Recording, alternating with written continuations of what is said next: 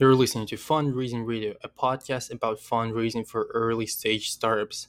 The major rule that we follow here is no bullshit on these podcasts, no music to relax you, no advertisements of our sponsors. We only talk about fundraising here and nothing else. So let's jump into the episode. Today's a guest speaker. We have Daniel Fetner, principal at Corgin Ventures. And in this episode, we'll talk about two things: founder market fit and finding the lead investor. So for those who don't know what founder market fit is, it's the episode for you. And also for those who never really figured out how to find the lead investor and what's the difference between a normal investor and the lead investor, this episode is for you as well. So Daniel, let's kick off by you giving us some background on yourself and on Corgin Ventures. Yeah, absolutely. And thanks so much for having me. My background is a combination of real estate, startups, venture capital, and entrepreneurship. Grew up in New York, went to the University of Michigan for undergrad, studied business, go blue, and then got my MBA at the Wharton School, where I graduated working in venture, technology, and entrepreneurship. So Corgin Ventures is an early stage venture capital firm. We invest at the intersection of the physical and digital worlds. All of our initial checks tend to come in at seed as well as pre-seed, and then we reserve follow-on capital for Series A and Series B. And we've really planted our flag in the ground around, I would say, three core buckets, being prop tech, consumer, and we love marketplace business models. At this point, 7 years into the firm, I would say we've kind of evolved into a generalist seed stage fund. Based in New York, and given how active we are, we like to lead deals, co-lead deals, be very hands-on with our founders. Roughly half of our portfolio is based in New York, and then the other half are in markets across the US and Canada. Nice. Canada. I'm curious. Actually, never mind. We're not gonna go into the cross-border investing topic as it can last for the whole episode, so we'll not do that. So I was gonna ask you, what do you do there as a principal? So as a principal at Corgin Ventures, what's your core role there? Yeah, sure. Core role is a combination of sourcing new investments, as well as actively working with our founders in the portfolio. So my role, I focus exclusively on prop tech as well as construction tech. For those of you who haven't heard the term prop tech, that really stands for real estate technology. And in addition to investing in companies and working with our founders, I also play a role in our own fundraising efforts, which certainly gives me empathy for founders when they're out raising capital. Right. So speaking of fundraising, this podcast is about fundraising, right? So let's talk about that. What do you think are the major trends of this pandemic? So during the pandemic, obviously some companies just took off, like Zoom and stuff like that, and some went down.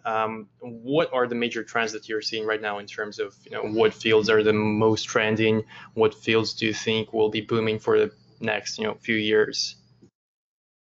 Yeah, sure. I think the pandemic, we've seen a few things happen. One thing that we've definitely seen in our fund, as well as some of our peers, where everyone's kind of rejiggering their portfolio construction a bit, specifically in order to support companies that are going to have a rough time, going through the pandemic, right? So, there are a handful of companies in our portfolio that we remain very long-term bullish on. We still love the team. We love the value prop. We love the business model, but to no fault of their own, they're going to have a rough couple of quarters. And so, lowering the allocation slightly to new investments and earmarking some support capital to companies that are in the portfolio that we want them to, survive COVID and survive it strong. Then I would say most investors have raised the bar generally, especially when you can't meet founders in person, or it's very difficult to meet founders in person right now.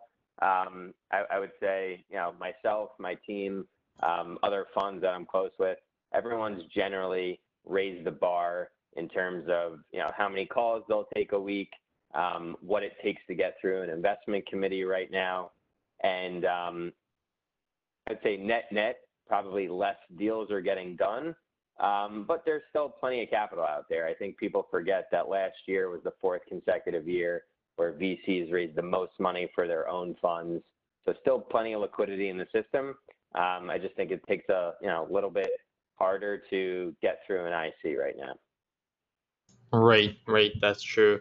And let's just jump straight into the topic of our today's episode, which is a founder market fit. Can you first give us the official definition of founder market fit? What is that? Yeah, sure. I think there's a handful of definitions out there. The definition that we like to use, though, is why does this founder have an unfair advantage to tackle the market that he or she is going after?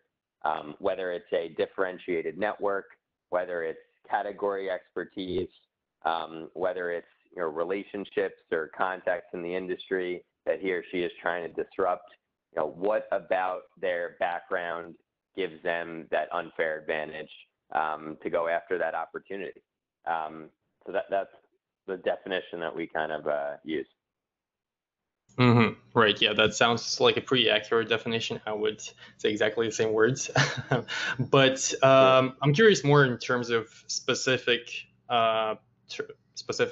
indicators, I guess, that you're looking at. So, who can qualify as a founder who fits this specific project? So, how big should be that network, or how many years should you have in that industry to claim that you are that perfect founder that knows a ton of stuff about the industry? Yeah, listen, those are good questions, and it's definitely not an exact science.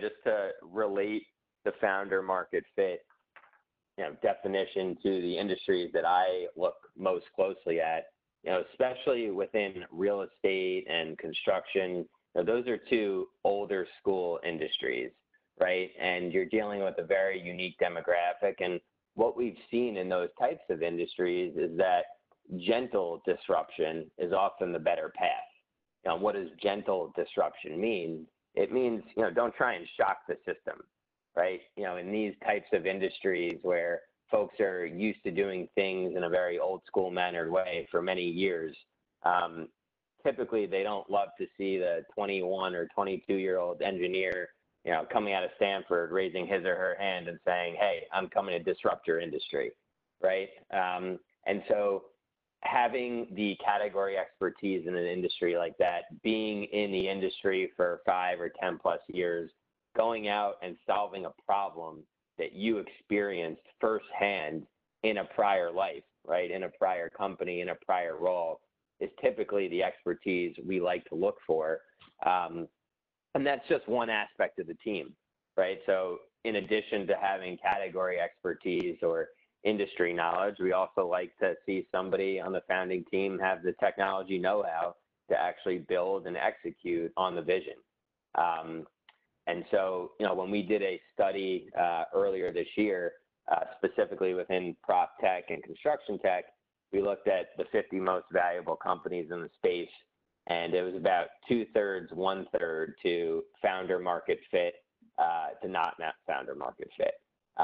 Of the third of the founding teams who didn't have founder market fit, the vast majority of them were serial entrepreneurs or very seasoned engineers, right? So, they've been in the industry, been there, done that. So those are the types of teams we like to look for, and kind of, the rationale on why we like to back them. Right, right. That does make sense.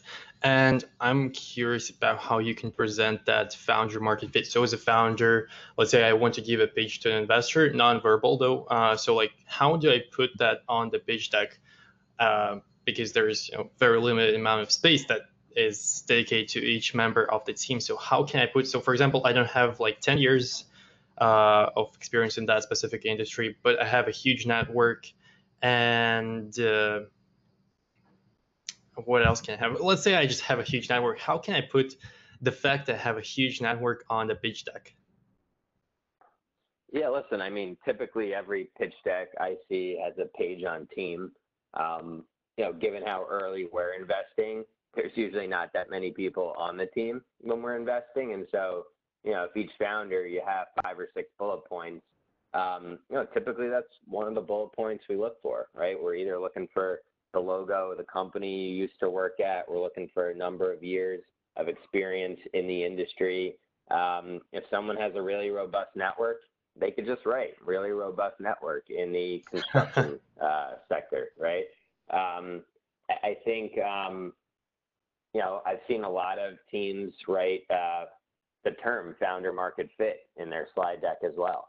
So I think there's a lot of different ways you can do it. And ultimately, right, you're using the pitch deck to get that phone call, right? And so, you can obviously go a lot deeper when speaking on the phone and can explain some of the contacts you have in the industry, why you have them, things of that nature.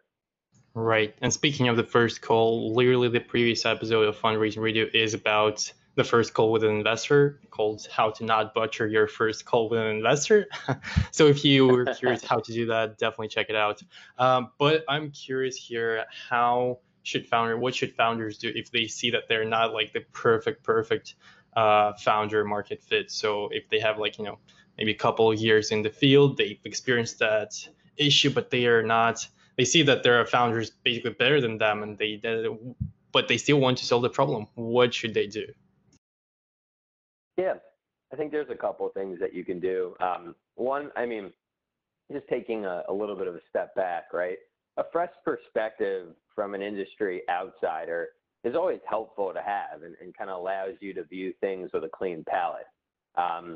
So, if that person identifies an opportunity in another industry, my recommendation would be to recruit someone who has experienced the problem firsthand, right? Recruit someone for the leadership team, or a VP of product or business development, product or whatever everyone already knows. You definitely want to use how to acquire someone who came from the industry. That's a perfect answer. Hiring a professional in the field is great. And trust me, plenty of professionals in the field, even if they don't want to work with you full time, they might become your advisors and help you find someone, maybe less experienced, but someone who is willing to work with you full time for equity. So definitely search out for advisors, especially in the beginning. Yeah. Now that was actually going to be my other point. I think building out an advisory board is also something that I think will just add credibility, not only to your thought process on how to tackle the market, but it will also add credibility in your pitch deck. So if you aren't coming from the industry, but you have some pretty senior level executives from the industry on your advisory board, to me, that sends a signal that this is a real problem that the founder is going after. There is a desire and interest from senior level executives in the industry to see this problem being solved. And so, in addition to recruiting somebody full time to join the team, building out an advisory board of industry experts is also something that a founder can do. Right. I'm happy that I took over your thought. Still your point here. But now that we've discussed the founder market fit, I want to move on to the second part of our interview, which is finding a lead investor. So first, let's start with the definition of the lead investor. Yeah, sure. So I get this question asked a lot. So, what is a lead investor? What do they do? How do they add credibility? A lead investor is effectively someone who is going to spend the time due diligencing your company like any other investor, but has either the bandwidth and or the capital to price the round, negotiate the terms, usually will take a board seat, and finally will also help the founder raise the rest of the funds in order to hit whatever the minimum fundraising amount is. So, as an entrepreneur, you can get as many, soft or hard commitments from angels and passive funds. But until you actually have a lead investor, that is typically when all the other dominoes fall. Right. So let's talk a little more about the lead investors in terms of, are they like champions, basically, right? Are they alike champions? Yeah. So you know how people say that Um, you have to find a champion in a company basically that's going to be rooting for oh, you, pushing your deal forward to the partners and so forth and so on. So got it. lead investor is like champion, but on a more bigger scale, right? Yeah, that's absolutely right. Remember that a lead investor is also putting their name, their firm's name, their reputation on the line when they go out to lead your deal, right? Because at the end of the day, they're the ones who are negotiating all the terms on behalf of the rest of the syndicate. They're the ones who are likely sitting on your board. Um, they're the ones who kind of, you know, they look good and bad in the press with you. And so, they're kind of putting their name next to your name. They're taking a risk as well. Not that all of your investors aren't taking a risk, but the lead investor in particular is spending a lot of time and capital to help your company reach the next level of its growth. And so when the company fails, the investor fails as well. When the company succeeds, the investor succeeds. Mm-hmm. Right. So I assume it's really hard to get a lead investor, and I've seen tons and tons of companies, looking around getting oversubscribed for like 140, 170%, and never finding that lead investor. And that's really sad to watch. So, what's your recommendations on finding that lead investor? So, how can you find one? Yeah, I mean, in one word, it's probably hustle. Um, there's some good VC spreadsheets and Google Docs that I've seen passed around. Some of them are very good and provide a laundry list of investors that are pretty accurate in terms of stage, check size, whether they like to lead or co-lead, or if they're more of a passive investor. Um, I think the majority of VCs, at least that I know, still prefer you to find a warm intro into them. Others rely on a rule of three. I know a lot of people that say if three different people tell them about a founder or company, or they have three different sources saying, hey, you should take a look at so and so, they're building something really interesting, then they start paying attention. But at the end of the day, I think it's just hustle. It's LinkedIn, it's Twitter, it's cold emailing, it's networking, it's finding warm intros, it's identifying who the lead investors are out there, and then trying to figure out a way to get into them, whether it's a warm intro or a cold email. All right, so let's elaborate on Twitter specifically. That's probably the tool that I use the least, but that the tool that I hear about the most. I don't know. I have no idea why I don't like Twitter as much, but I do not. So I'm curious, how exactly can you network through Twitter? Do you just follow a bunch of VCs and comment on their articles, comment on their tweets, or how does it work? Yeah, so full disclosure, I'm probably more in your camp. I'm not that active in Twitter. I'm a lot more active on LinkedIn. Yeah. So for those of you who want to get in touch with me, you're probably, have a way better chance at connecting with me on LinkedIn than you do Twitter. But, I know the rest of my team is pretty active, to just DM them your idea or DM them a little bit about yourself. Tweet your company and tweet at us or some of our partners. And if it's within some of the trends and themes that we're interested in looking at, we're always actively outsourcing for deals. So if it checks our boxes, we're definitely going to respond and definitely want to hear and learn more. Right, right. So let's move on to talking more about coronavirus. That's a super, hyped topic right now for a good reason. Everything is changing. So my question for you is, as a person who is working in pre-seed and seed stage, what's the major trend you've seen there? So from my personal observations, basically from the data and from the other speakers that I had on fundraising radio, is that most of the capital now goes to more mature companies. So seed slash series A plus. What do you see at pre-seed? Do people still invest? Yeah, people are definitely still investing. I would say manage your expectations a little bit. Some firms aren't going to be comfortable writing checks without meeting founders in person. I've seen a little bit of that. Other firms are perfectly comfortable writing checks without meeting folks in person. Just to take a step back, right? It's still one of the absolute best times to be an entrepreneur. Now, in no other industry do investors value a PowerPoint pitch deck with limited traction in the millions of dollars, right? Yeah. Um, VCs still have the most dry powder they've ever had.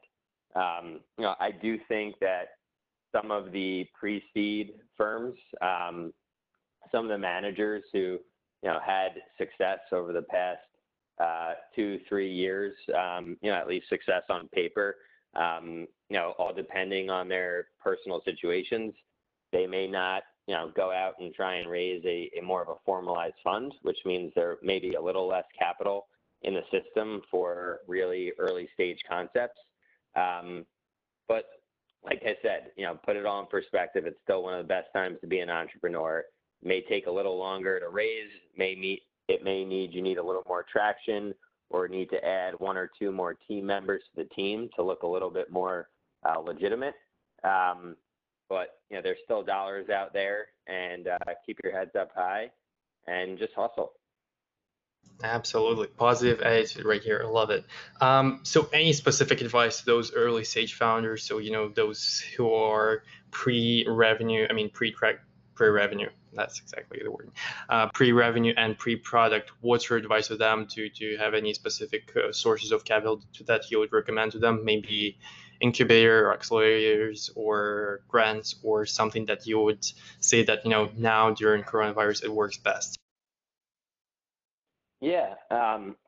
Listen, I think if you're an entrepreneur with an idea, you should get it on paper. If you want to take your conversations to the next level, you really need to have a deck for investors to, take a real look and potentially schedule a call with you. You need a blurb. A blurb, in my mind, is really a 2-sentence description of your company, along with 3 to 4, call it high level, important bullet points. My other advice: create a Crunchbase profile, create an AngelList profile, create a LinkedIn profile. Oh, yes. So those are all kind of the typical first sites that I'll go to in order to determine the history of the company, amount of funding, how long they've been working on their concept. One other thing that I've seen done well, especially recently given COVID, is create a 5-minute pitch video, right? Maybe 10 minutes. This will save you an enormous amount of time on the back end as well. Because if you think about it, it's a lot smaller of an ask to have an investor, watch a 5-minute pitch video on their own time than to get them to agree to a 30 or 60-minute phone call, which involves, just coordinating schedules, et cetera.